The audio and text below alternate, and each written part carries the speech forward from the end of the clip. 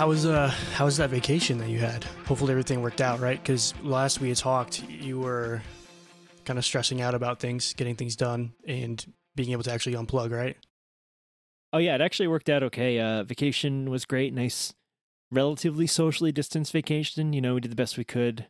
We had a house to ourselves, so that was fine. And we were on the beach a bunch, and like everyone was really spread out and conscious of that, so that wasn't a problem. And we were down on the Jersey Shore, so I just wore my mask the whole time I was at the boardwalk because it's it wasn't crowded, but there's people around, and yeah, it was nice though to just sit out there and unplug a little bit. And I did join one little call from the beach, which was kind of funny because it's kind of like the I don't know, it's a stereotype that you always see, right? The guy working from the beach. Yeah. I think he's got a margarita in one hand and he's doing a work call on his earbuds or whatever. That was me for 5 minutes. And then I was done. That was it. So one time when I lived in Santa Cruz, I had a freelance gig, and they had these. Well, it was more of like a retainer gig, and I was really just tired of it. I've been doing it for a while, and so I was going surfing with some friends, and I knew that I had like a status call that I had to be on. So I was standing on the beach in a wetsuit, holding my surfboard on my phone, just yep, everything's good. Yep. The typical status call. Yep. And then I hung up and jumped in the water. It was awesome. That is amazing. Yeah.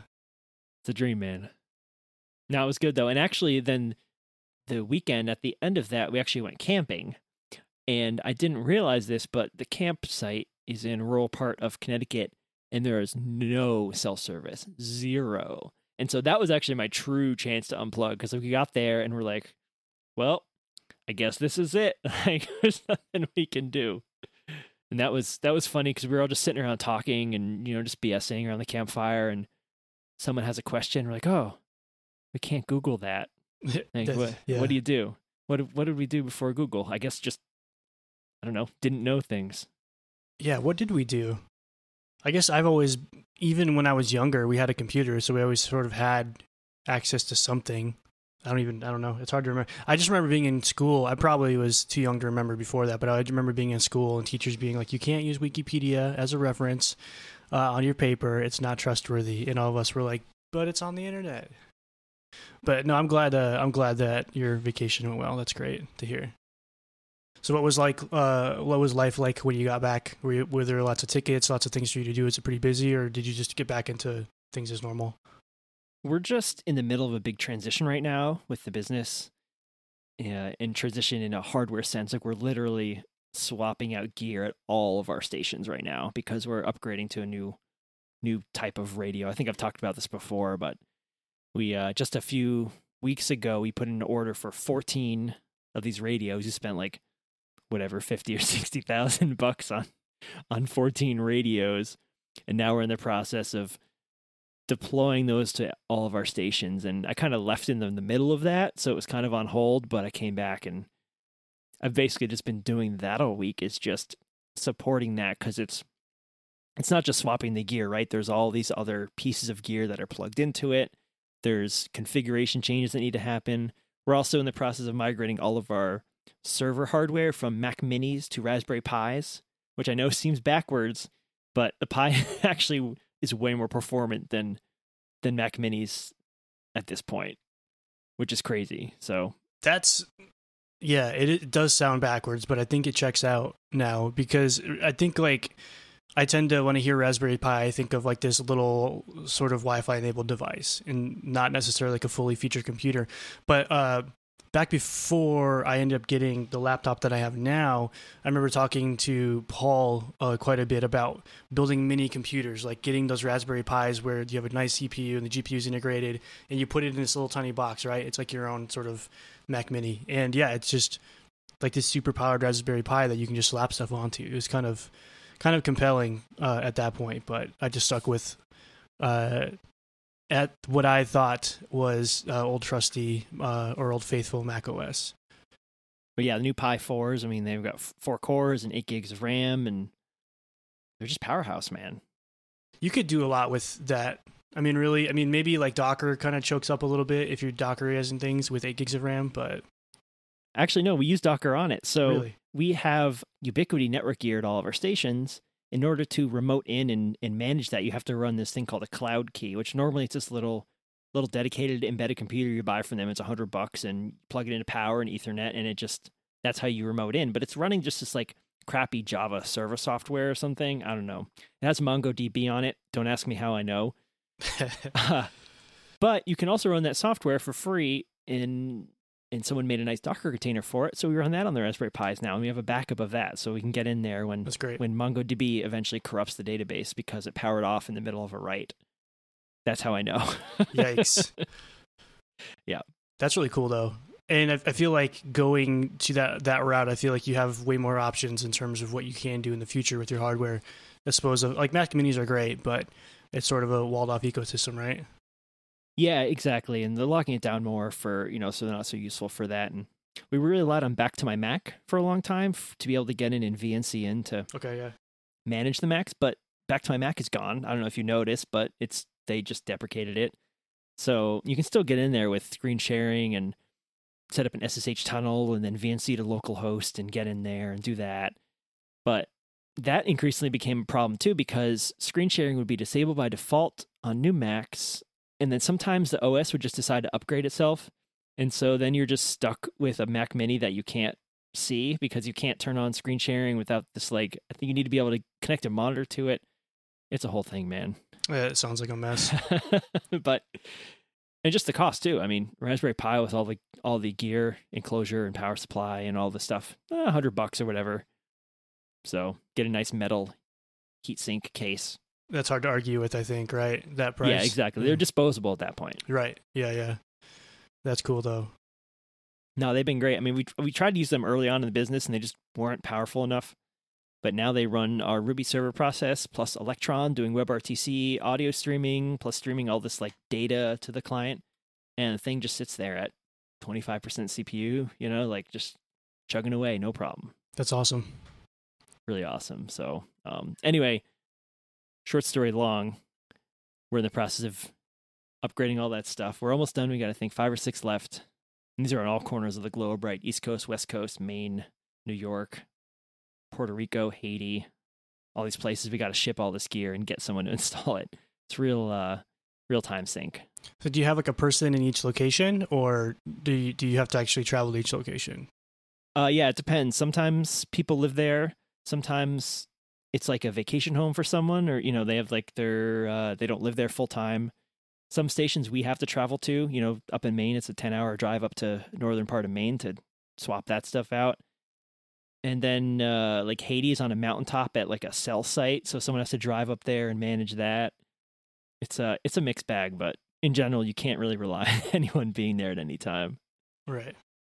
Yeah, that sounds like a whole lot of work. It's frustrating because you want to be productive and push the business forward. And this really is, a big leap for us. But it doesn't feel like you're right because you're just editing config files and talking with people on the phone, but it's not writing code, It is going to be awesome, though. I can't wait to start deleting all that old code, though. That's going to be nice. Yeah, that's really cool, though. I'm sure you guys will work through it all and it'll be fine. Yep. Still growing pains with the new hardware and software, but we're getting there one bug at a time. But enough about me, Sean. We really buried the lead here. I think you have something to tell me, the DNC audience and the chat. Breaking news from the life of Sean Washbot. I don't know if it's breaking news because I've told a few people, and I feel like most of them are here right now. But yeah, I accepted a job offer earlier this week. Hooray! Yeah, so it's the same. Obviously, it's the job. I've been talking about the interviews over the last week, or actually, I guess, almost 2 months now, right? It's been a long process, but yeah, I accepted an offer. And so starting on the 31st, I will be an engineering lead at MetaLab. Engineering lead. Awesome. What an awesome title. No pressure. It seems weird, but yeah, I don't know. What's nice about it, though, is I'm not the only engineering lead. We're co-leads. There's a handful of people, so that's what's really nice about it. I mean, I like my current job. Obviously, the new job offer was good enough that it was good enough for me to leave what I've been familiar with for 4 years now, what I've been working on for 4 years. So yeah, it's a good, it's a good situation. Like I was saying, there's a handful of engineering leads. So it does sound like an intimidating process to me, or like a title for me, but I won't be alone. And that was some of the stuff we talked about on the interviews, actually, was what is the culture like around helping, and what is the culture like about learning and things like that. And so there's basically, they have like dedicated time for helping each other, like retrospectives, learning. So they budget time in for learning and growth too. And they added me to their Notion. So I've been digging around that. Of course they use Notion. It's gigantic. There's so much. There's like, they have more than 100 employees. So it's a huge Notion. And yeah, like it was cool to go through there and be able to see retrospectives, see schedules for learning and development, and things like that. So, I'm feeling pretty good about that aspect of it.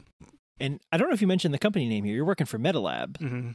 which means that you'll be working with Paul, or working at the same company as Paul, for the third time now. Yeah.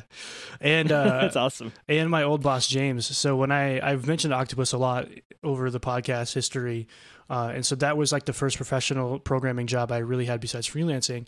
And we did consulting, and my boss there, his name was James. And so we all idolized MetaLab back in the day. Like MetaLab was putting out just ridiculous work, and MetaLab as an agency, we looked up to them a lot because we're an agency as well. So you sort of fast forward, and then I find out that James is working there, and in fact now he's a VP of design there. And then, Paul eventually goes over there, and yeah, they just, sent me a little tip like, hey, there's a position open. I think it could be a good fit. And that was that. Like, they weren't involved in the interview process or anything like that. But they kind of tipped me off to a position that I thought I could be good at. It's not what you know, it's who you know, right? That's what they always say. It just becomes more and more true, I think, the further we get in our careers. Yeah. And it's going to be interesting because like the interviews are really good. I've had some good interview experiences, and I've had some not so great interview experiences, and MetaLab's interview experience was great. It was really awesome. They took a lot of the pressure off me. It was very friendly and approachable. And I thought the actual process was really well done, So I started off with obviously the meeting with the recruiter. They just kind of sussed me out and all that. Then I went to I met some members of the engineering team, and I got a code exercise, so I had to build a thing and send it to them and invite a couple people to GitHub, to collaborate on it. And the next interview was pair programming. One pretended to be a junior and one was a senior. And so we took a couple of features that I thought about in my post-project retrospective, and we implemented those features. And that was the second interview, which was really nice. And then we went through another interview where it was more back-end focused. So I basically was asked to, with an ERD diagram, design how I think Slack should be built from a large, zoomed out point of view. So on one side, database tables, what it might look like.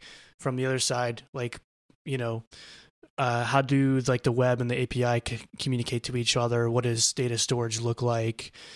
So I think that was a good kind of zoom into database, zoom out to big moving pieces of infrastructure, talking about, especially thinking about a chat application, thinking about, okay, well, at some point you're going to outgrow just being able to throw chat messages into a database directly, right? At some point you're going to have to use some eventing system or some sort of queue system. And so we talked a lot about that. Yeah. And so then they chatted about it a little bit more and then got the offer. Now, what struck me in hindsight about this interview process was the previous job you applied for. I was constantly hearing from you about it because it was very technical and there were a lot of rounds, and it just seemed very intensive, and you were kind of being grilled, like you're under the spotlight here.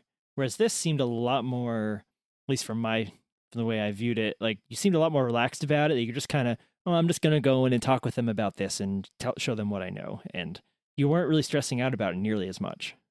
Yeah, I think the other one was that it was my first interview in a very, very long time, 4 years plus probably, actually. And a lot of it was Go, which I had almost zero experience in. So the thing that I shipped for my code test for them was literally the first Go thing I ever shipped in my life. Yeah, right. So yeah, the second round was a little bit easier because I was already in that frame of mind.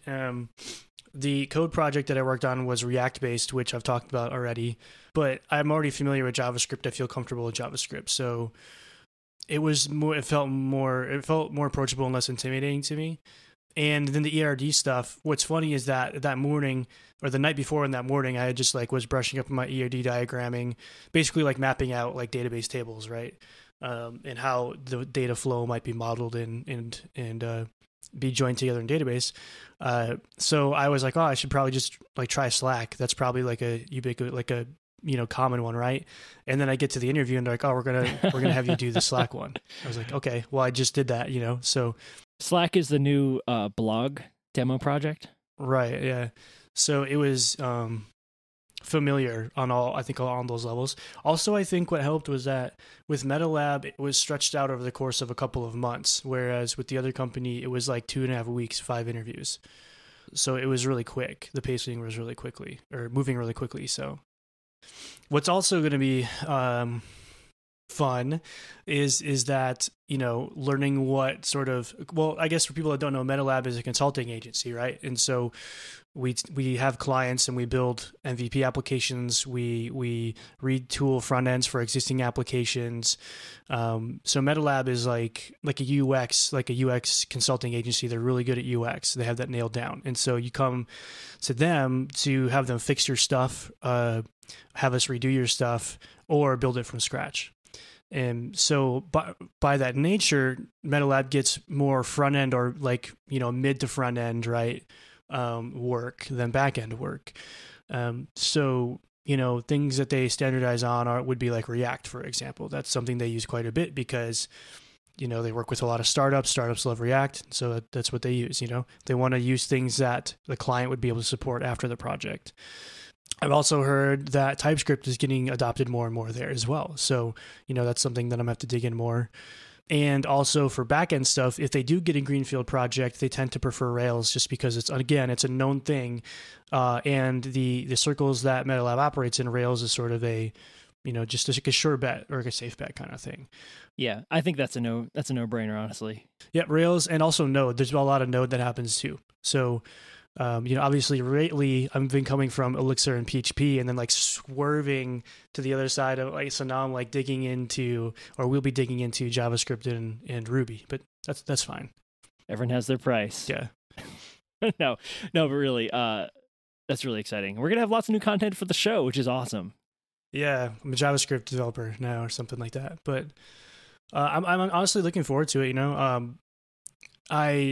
I like more than anything, I've been wanting to work with more teams.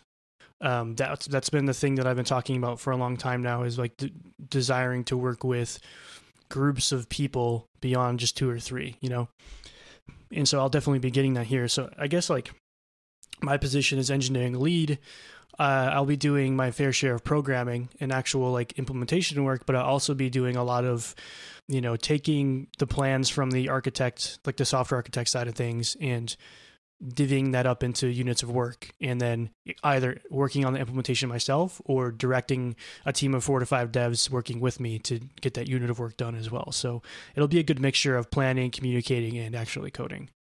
Now you've worked at a consultancy before and the pace I imagine is going to be pretty different because, as opposed to working on 1 or 2 products for a long period, right? Where there's the deadlines or maybe individual features. Here, you're going to have like projects and chunks of time to bang it out. You're going to have more, a lot more churn in what you're actually working on. Yep. So when I originally worked at a consulting agency, we didn't start out doing apps that took, 6 months to a year. We started out churning out projects every few weeks. And I think that was too much entropy. And so I think like, depending on what the project is, timelines could be anywhere from 6 months to a year to a year and a half sometimes on these larger projects. So there's going to be some turnover, but it's not going to be like it used to be, or like my previous experience where it was like a few weeks at a time. Or, once or a couple of times I had to build a Rails app in 4 months from like concept to shipping this MVP out the door, which was insane. So yeah, it is going to be interesting. Obviously I did have some change up because I worked on DK for 3 years and then side door for, I don't know how many months now. So I don't think it's going to be as shocking because I just did have like a turnover or turnaround with the side door ecosystem switch and stuff. So we're recording on Thursday the 20th. When's D-Day for you? You get any time off in between or what? You've earned a break, I think.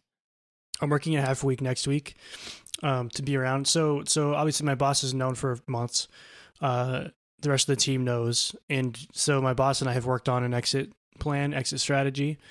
And, I've worked on, so the entire dev team actually uses Basecamp, and that's been, so I love Notion, and we use together at DK and SideDoor, we use Slack and Notion a lot, but the dev team specifically, we moved over to Basecamp, and I think like just the amount of rules that they have, or like the way it's structured, and the information density that they give you, I can wake up on any given day and I can know exactly everything that's happened on SideDoor on the dev team side inside of 15 minutes. And I could have responded to everything inside of 45 minutes, which I think before, like going back and forth between Notion and Slack, because something's happened here, something's happened there, digging through things, it just took a long time. And now it is sort of like unified into one platform for the dev team. It seems to be working really well. Plus, they're also really familiar with Basecamp as well. So it's not solely Notion's fault, I don't think. But,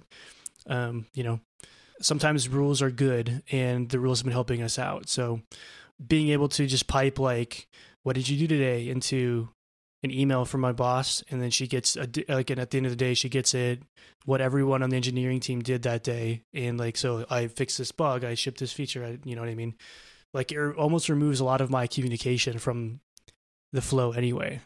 And I'm going to be consulting occasionally to, help them on the roadmap, keep things going in the right direction. So I'm not going to disappear from them altogether. And if there's, a bug on DK or whatever, I can contract on the weekends to fix it or something like that too. But, everything's should be going smoothly. So I'm testing out like half a week next week, maybe less, depending on who needs what. But I realized that I spend a lot of my time being people's shortcuts. And what I mean by that is someone might not understand how to do something in Intercom, or someone might not understand how to do something in another tool or whatever. And so instead of defaulting to looking up help videos or documentation, because Intercom has excellent documentation, they default to sending me a message in Slack.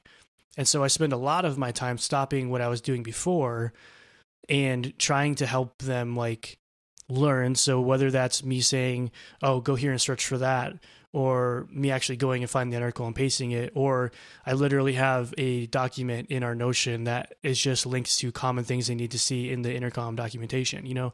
I realized that I spend a lot of my time doing things like that, which, especially as early as a stage of a company, a SideDoor is like, you can pay me a salary and I can sit there and answer those all day long, but that's a waste of money. So I think like next week's going to be a good test of, can we revert the just send a Slack message behavior to can I inform myself kind of behavior? Yeah, that's a really hard lesson to instill in people. I mean, you basically just described yourself doing tech support is really what it comes down to. Yep. You're at Thanksgiving and your aunt asks you like, I can't get my emails on my phone.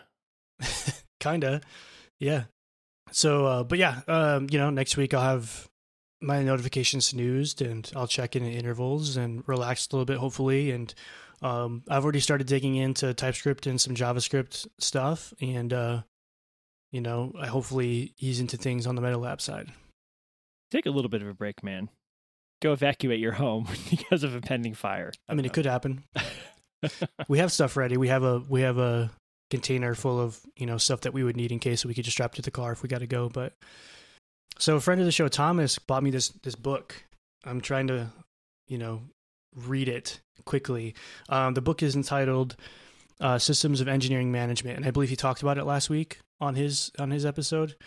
He told me he was going to get it for me, and then a box showed up in my door, and I was confused. I was like, I didn't order anything, and it was the book. So thanks, Thomas, for that book. But the book was authored by somebody from Stripe, and basically it's just like, here's what I learned through my various jobs at Uber and Stripe and wherever else he worked. And here are basically like, here's a common problem, here's a common framework you can apply to help solve that problem. And it's all around like sizing engineering teams, scoping work, scoping timeframes, things like that. sort of the soft skill side of development and management.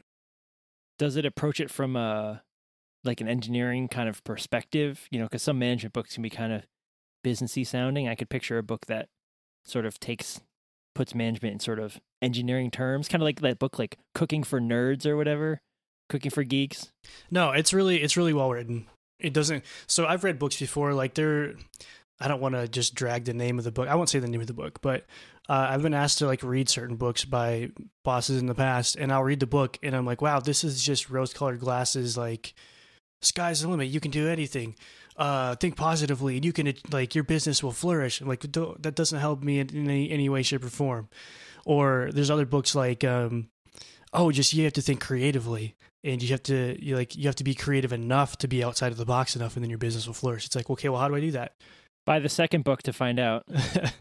Yeah, this book doesn't strike me as a book that. This book is like actionable information gained from experience, not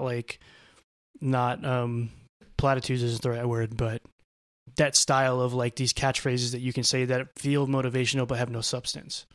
But that's what I'm going to plan on doing next week. I'm going to be playing some Valorant because I'm stuck at it, and now I get madness, so I want to be better, so I play it more. So in terms of like digging deeper into JavaScript and TypeScript, I heard Adam Wathan from Tailwind talk about he's actually been learning TypeScript recently, and he tweeted that this site, or I guess tool called Execute Program, has been like one of the best approaches he's ever come across in terms of like learning something and retaining that information, specifically retaining the information. So, you know, like I've tried Codecamp or Codecademy, and I'll just like blast through a ton of lessons, right? And I'll be like, oh, I completed all these lessons, and I'll forget it all. I won't remember any of it, you know? Or I'll watch a bunch of videos and I won't remember any of it. So Execute Program is based off of this idea of spaced repetition, which I'll put in the show notes. But spaced repetition basically is like about finding that balance, right? So you can't just blast through material and try to remember it all. Nor can you try to review everything that you tried to learn at the same time and try to remember it all. You have to break it off into manageable chunks and then repeat it over time, and then that's how information sticks. So what's interesting about this is that you get into a lesson, you start a lesson, and you do 2 or 3 of the lessons, or you do 2 or 3 of the exercises that walk you through, and then it locks everything. And it says, come back tomorrow. Tomorrow we'll open these review lessons. It just kicks you out. Yeah, so you can't go any farther, and then you log on the next day, and it asks you review questions specifically about the material that you studied the day previous to it, and then if you get those all right, then you can go on to the next lessons. So it forces you to wait, because like the first night I was working through it, I was like, all right, I'm gonna blast through these 60 lessons on TypeScript, you know, and I blasted through 2, and I couldn't go any farther, and I had to wait, and the next morning I got up. So it's becoming a morning routine because you have to time it. They make you wait like a day. So if I do them on the morning, the next morning I have more lessons available if I remember the material well enough. It's like doing your dailies in an MMO, right?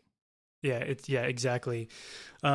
So it's been working for me. I feel like I'm actually like retaining the information. I'm not spending hours and hours doing it. I'm spending like 20 minutes at a time doing it, which is great. And you can go back and repeat lessons if you need to. So I would highly recommend it. This is really, really cool. This is such a cool concept. And it looks like it's cool because it adapts to your learning style and pace. The repetition is nice. I mean, what it reminds me most of is this is how you learn Morse code. Really? Like so I've tried this multiple times, and I still haven't stuck with it long enough to get good at it. But it's the same thing. They play a character, like the letter E, and you just type E. You're beep, E, beep, E.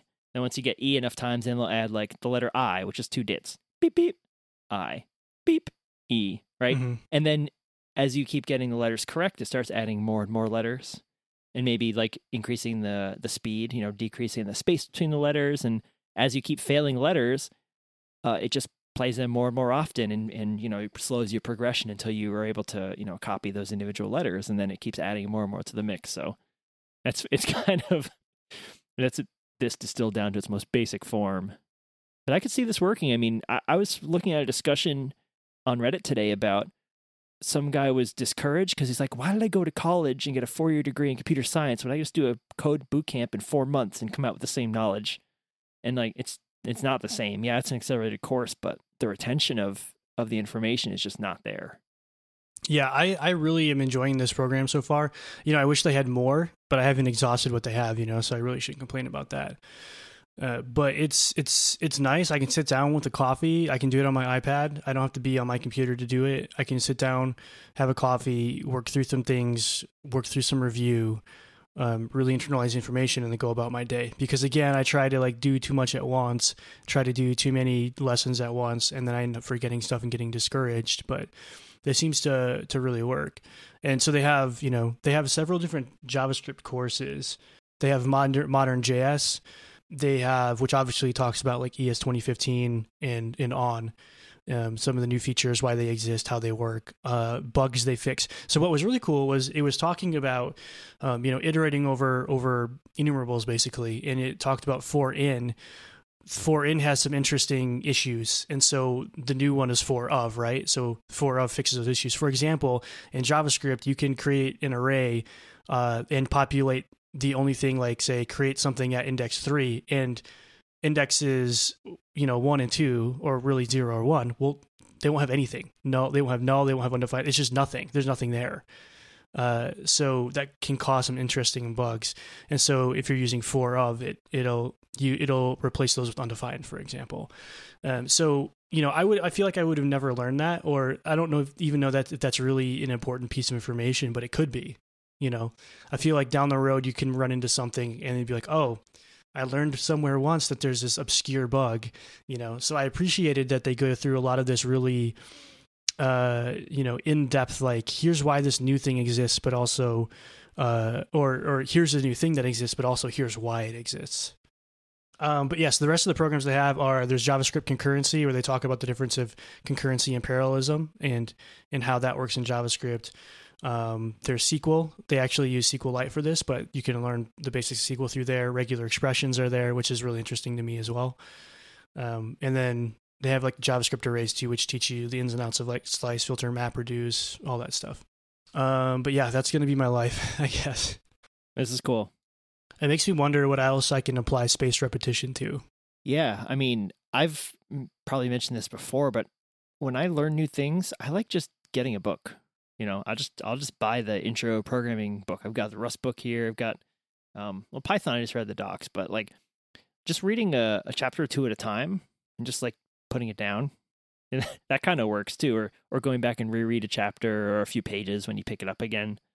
That's kind of the old school way of doing it, right? Yeah, I've never done that. I've just tried to read the whole thing. So just don't try to read it before bed, because you're gonna get that Pavlovian association, and it's just gonna put you to sleep, and you're not gonna retain anything. That might actually explain a lot. But yeah, I'm looking forward to it. Definitely, I'm looking forward to the change.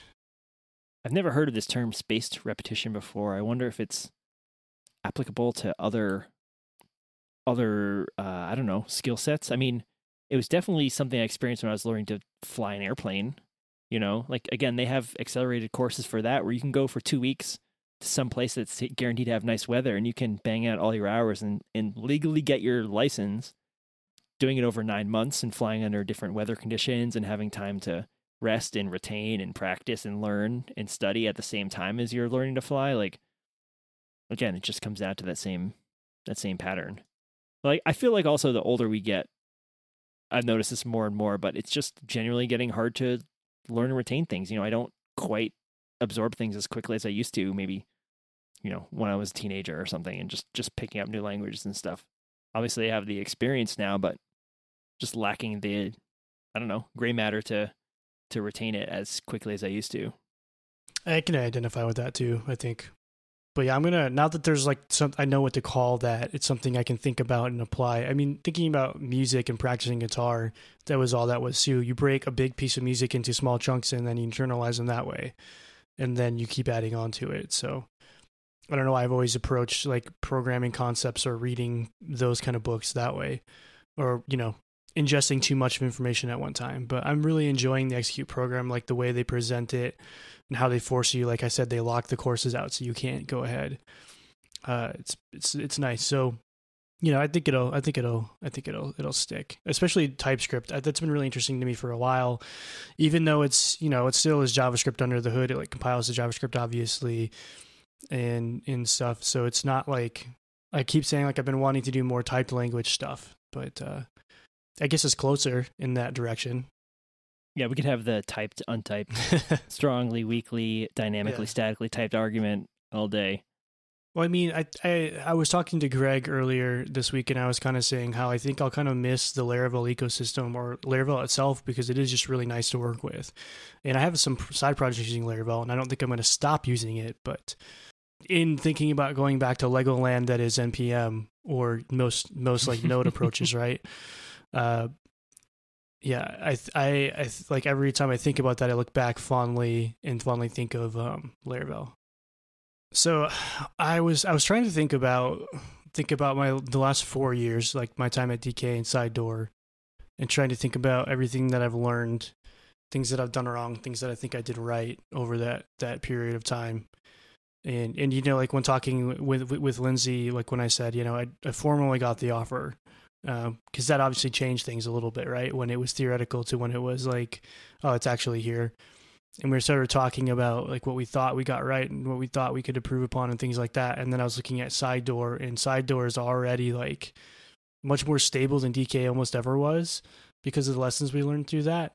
It's such, I don't know, it's hard for me to try to condense 4 years of working on the same thing into takeaways, right? Like what are small things I can take away from my time there? But, I feel like one big takeaway from it is like, it's almost never about the technology specifically. And there are, maybe exceptions to that rule, but like depending on like your personal knowledge, how many engineers you have and how much time you have to like learn something new if you're just starting with it versus something you're comfortable with, right? But I think early on in my career, especially early on in being CTR or whatever, the technology side of things was sort of a known thing to me, and so it was comfortable, and so it was comfortable for me to focus on.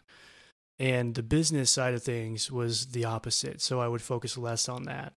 And if I could go back and change something, I think that's probably the biggest thing that I would change, is sort of force myself to let go of the technical side a little bit more and focus more in on the business side of things. It was hard for me to like come to that realization, I guess, but I think that's honestly the biggest takeaway I have from the last 4 years was really realizing like in the moment you're busy and there's a lot of stuff going on, and you like if you have to put out fires, tech is the way that you put those fires out because that's how you know how to handle them. But I wish that I would have maybe zoomed back or pulled back more and looked at the bigger picture more, and instead of opting to put fires out here, opting to put fires out elsewhere, because more often than not, technology can get you closer to solving the issue, but it doesn't solve the root problem. I don't think that's necessarily a fault with the way you handled things, because that's where you were needed early on. I mean, you were handled a broken Rails application that didn't function, and you had to build something out of that. Like, of course, you're going to be focused on the day to day and the technical challenges. That's what you were hired for. That's what they needed you for. And as you were there over 4 years, your role changed and evolved, and your focus changed, and the team grew. And naturally, you're going to sort of program yourself out of that job, and that's kind of what happened. And I think, it's been awesome hearing and talking to you about all the technical things that you've learned, obviously picking up Elixir and Phoenix and just all the database stuff and front end and back end and optimization and deployment, like just everything, right? Like you took this like infancy of an application and made it into a real business, which is it's just so cool. I mean, don't discount that, because that's really a thing that happened, and you were the driving force behind that. So that's nothing to sneeze at. And it prepared you for this role too. your new role as an engineering lead. Like, yeah, you're going to be doing a lot of coding, but I assume engineering lead also has has management role implied in there as well, right? Yeah. I don't mean any of that in like a negative light towards myself. It's just interesting to think about that approach. Yeah. Yeah, it's funny because I'm coming from the opposite direction, where we built Remote Ham Radio because we were very knowledgeable in the space, right? I was knowledgeable from the technical end and from the business end. Like, we knew what the product was going to be and what the customers were going to be. Like having that intrinsic knowledge definitely does give you a competitive advantage because you don't have to, there's not a disconnect there, right? You don't have to sort of consult with someone of when you're making the small day-to-day decisions and also the big overarching systematic decisions about the course of the product, right? And maybe you didn't have that luxury, but I mean, as you learn more about the business and everything, then you could do that. You could make those decisions and, inform, sort of push back and inform like, okay, we should do this. We can't do that. We don't have time, etc. Right. Well, I think really like another thing I kind of take away from it is like busy is like an enemy of actually getting things done, an enemy of quality, an enemy of focus and concentration, right? And busy. So what I mean by that is, yeah, like you can be busy and having lots of things to do, but you can be busy just for the sake of being busy or feeling busy, right? So you talk to someone, like, say, how are you doing? They might say, oh, I'm really busy. It's like, what does that mean? Do you mean like you're overwhelmed right now? Do you mean like you have too many things going on that you can't focus on which thing, like prioritize things, right? So I think like when I mean busy, I mean like this thing that sort of like blinds you from being able to see through this idea of being busy. Once you can see through that, you can prioritize things, right? You can break things up. You can attack things in a way that'll help you get things done. But sometimes it's hard to see through this canvas that can become like, you just think like, oh, I have a lot going on. I'm really busy, right? And that sort of becomes this shield to actually breaking that down. And that happened to me a lot. I felt like, oh, there's too much going on. And I would always just think about how there's too much going on and not really like, be like, okay, there's too much going on. What can I drop? What can I prioritize? What can I, you know what I mean? So I think that was a big lesson that I sort of worked through as well, was how to like push past this idea of being busy and get to like finishing stuff so I'm not as busy. Well, yeah, on the flip side of that, it's okay to be not busy or not feel like you're busy, right? If you're just spending a day answering support tickets, writing documentation on intercom, like that doesn't feel like a productive day, but sure does help. Yep. It's definitely, pushing things forward and arguably can be more valuable than writing code. Yeah. So I haven't spent a lot of time thinking about it because I've been busy lately, but those are two, like, I think the main things that were sort of like initially apparent to me, things that I'd been thinking about, things I discussed with Lindsay a little bit on exiting. So I guess that's about as much of a retrospective as I have so far. Just think how busy you're going to be. Who knows? Who knows? Paul seems to be pretty busy, and so does James. So, but the thing is, I think the thing that I'm looking forward to the most, to be completely honest, is this notion of being on call all the time. So like when I first started, for the first couple of years I worked at DK, I carried a laptop in a backpack around with me everywhere I went. Yep, I still do it. It was always with me. And that really started to wear me down over time, I think. And so there's this idea now, I mean, it could maybe not be true, but there's this idea that I'll be on a team, so it's not just my responsibility anymore. It's shared across the team. Hopefully, that's how things work in practice as well. But I think that's like one of the things I'm looking forward to the most is more shoulders, maybe. Yeah, it sounds like, I mean, as a consultancy, I feel like you're probably more likely to be in the sort of 9 to 5. Not that you're working crazy overtime now or anything, but like you said, it's just kind of this cloud hanging over you of, I got to deal with things at a moment's notice. Whereas I feel like, when you're doing projects and handing them off to clients, hopefully you're not on the hook for that nearly as much. Hopefully. We'll find out. You can go camping in the woods for a weekend with no cell service and not have to worry about it.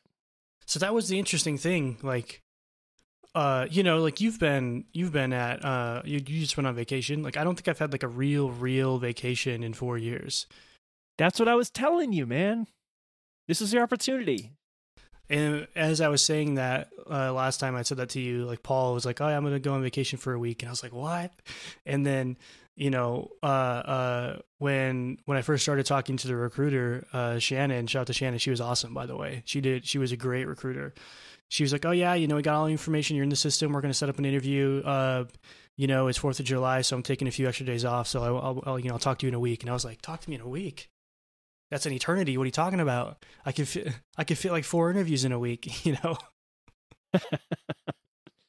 Yeah. I don't know if that's a me problem. It probably is a me problem, to be honest, but That's all you, man. You could have done that.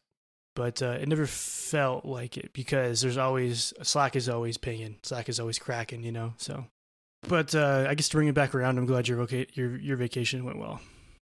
That was all just an excuse to Segue. talk about my vacation. Segue champion. Looking forward to the next one. I could use one after this week. Yeah, it sounds like it. I mean, you guys, you got a lot going on, so you could come to Santa Rosa and you can hang out with me in the fires. I'll take a pass this time. I do actually want to come out there though. See if any of my old Santa Rosa peeps are hanging around. If their houses haven't burned down. Yeah, I don't mean to make too much light of it, but yeah, thankfully things are pretty okay over here so far. Well, stay safe out there, Sean. We'll definitely try. But yeah, like if anyone has any feedback of anything we talked about today, JavaScript, Rails, TypeScript, space repetition. We didn't even talk about how Notion finally has an account switcher. I'd like to talk about that with anybody that wants to hear it. I need to tell everybody because that was my number one requested feature. It's amazing. Why do you have multiple Notion accounts? Because under an account, you have multiple workspaces. Different email addresses. I guess. My DK email address, my personal email address, and my MetaLab email address now. So I have 3. But yeah, if you want to give us feedback or talk about those things, you should listen to Rockwell because he's about to tell you how you can do that. Hold on, let me refer to these show notes that have conveniently not been deleted yet. You can tweet us on Twitter at DNCcast, Sean Washbot, and I am Shrockwell. Everything we mentioned today will be in the show notes. So if you're looking for the show notes, they will be in your podcast player of choice. Or if you're watching the stream, you can head over to dnc.show, and the show notes will be available there when the show is published. We also have a show notes command in the chat. So if you type bang show notes, we keep each show note as a editable Notion or a commentable Notion document for anybody. So anyone can get access to them and see the show notes live in real time. But again, if you're looking for them after the fact, they'll be available at dnc.show. We're also streaming every week on Twitch TV. You may have heard us mention real-time follow-up and friends of the show in the chat. You can join the friends and be a friend. Well, I'll be friends. Twitch.tv/DNCcast, 6 Pacific, 9 Eastern, Thursday nights, every week. Be there or be square. And on Saturday mornings, I've been doing a code stream, usually around 10 o'clock Pacific. This last Saturday, I worked on a Laravel side of an API for a trash cleanup and catalog app that I'm working on. So pretty soon we'll be getting into some React, some PWA stuff for that as well. But like I said, that's typically happening on Saturday mornings at 10 p.m. or 10 a.m. Pacific. And last but not least, I guess, thanks to Respect for having us and putting us out there and supporting us. And if you're into other design and development related shows, you should head over to spec.fm and check them out. Well, if all goes well, all is willing, I'll be able to, be talking to you next week, Rockwell. And if I have to evacuate, I'll let you know. Maybe we can do a stream, an on-remote stream somewhere. Well, good luck. Don't work too hard. All right. Thanks.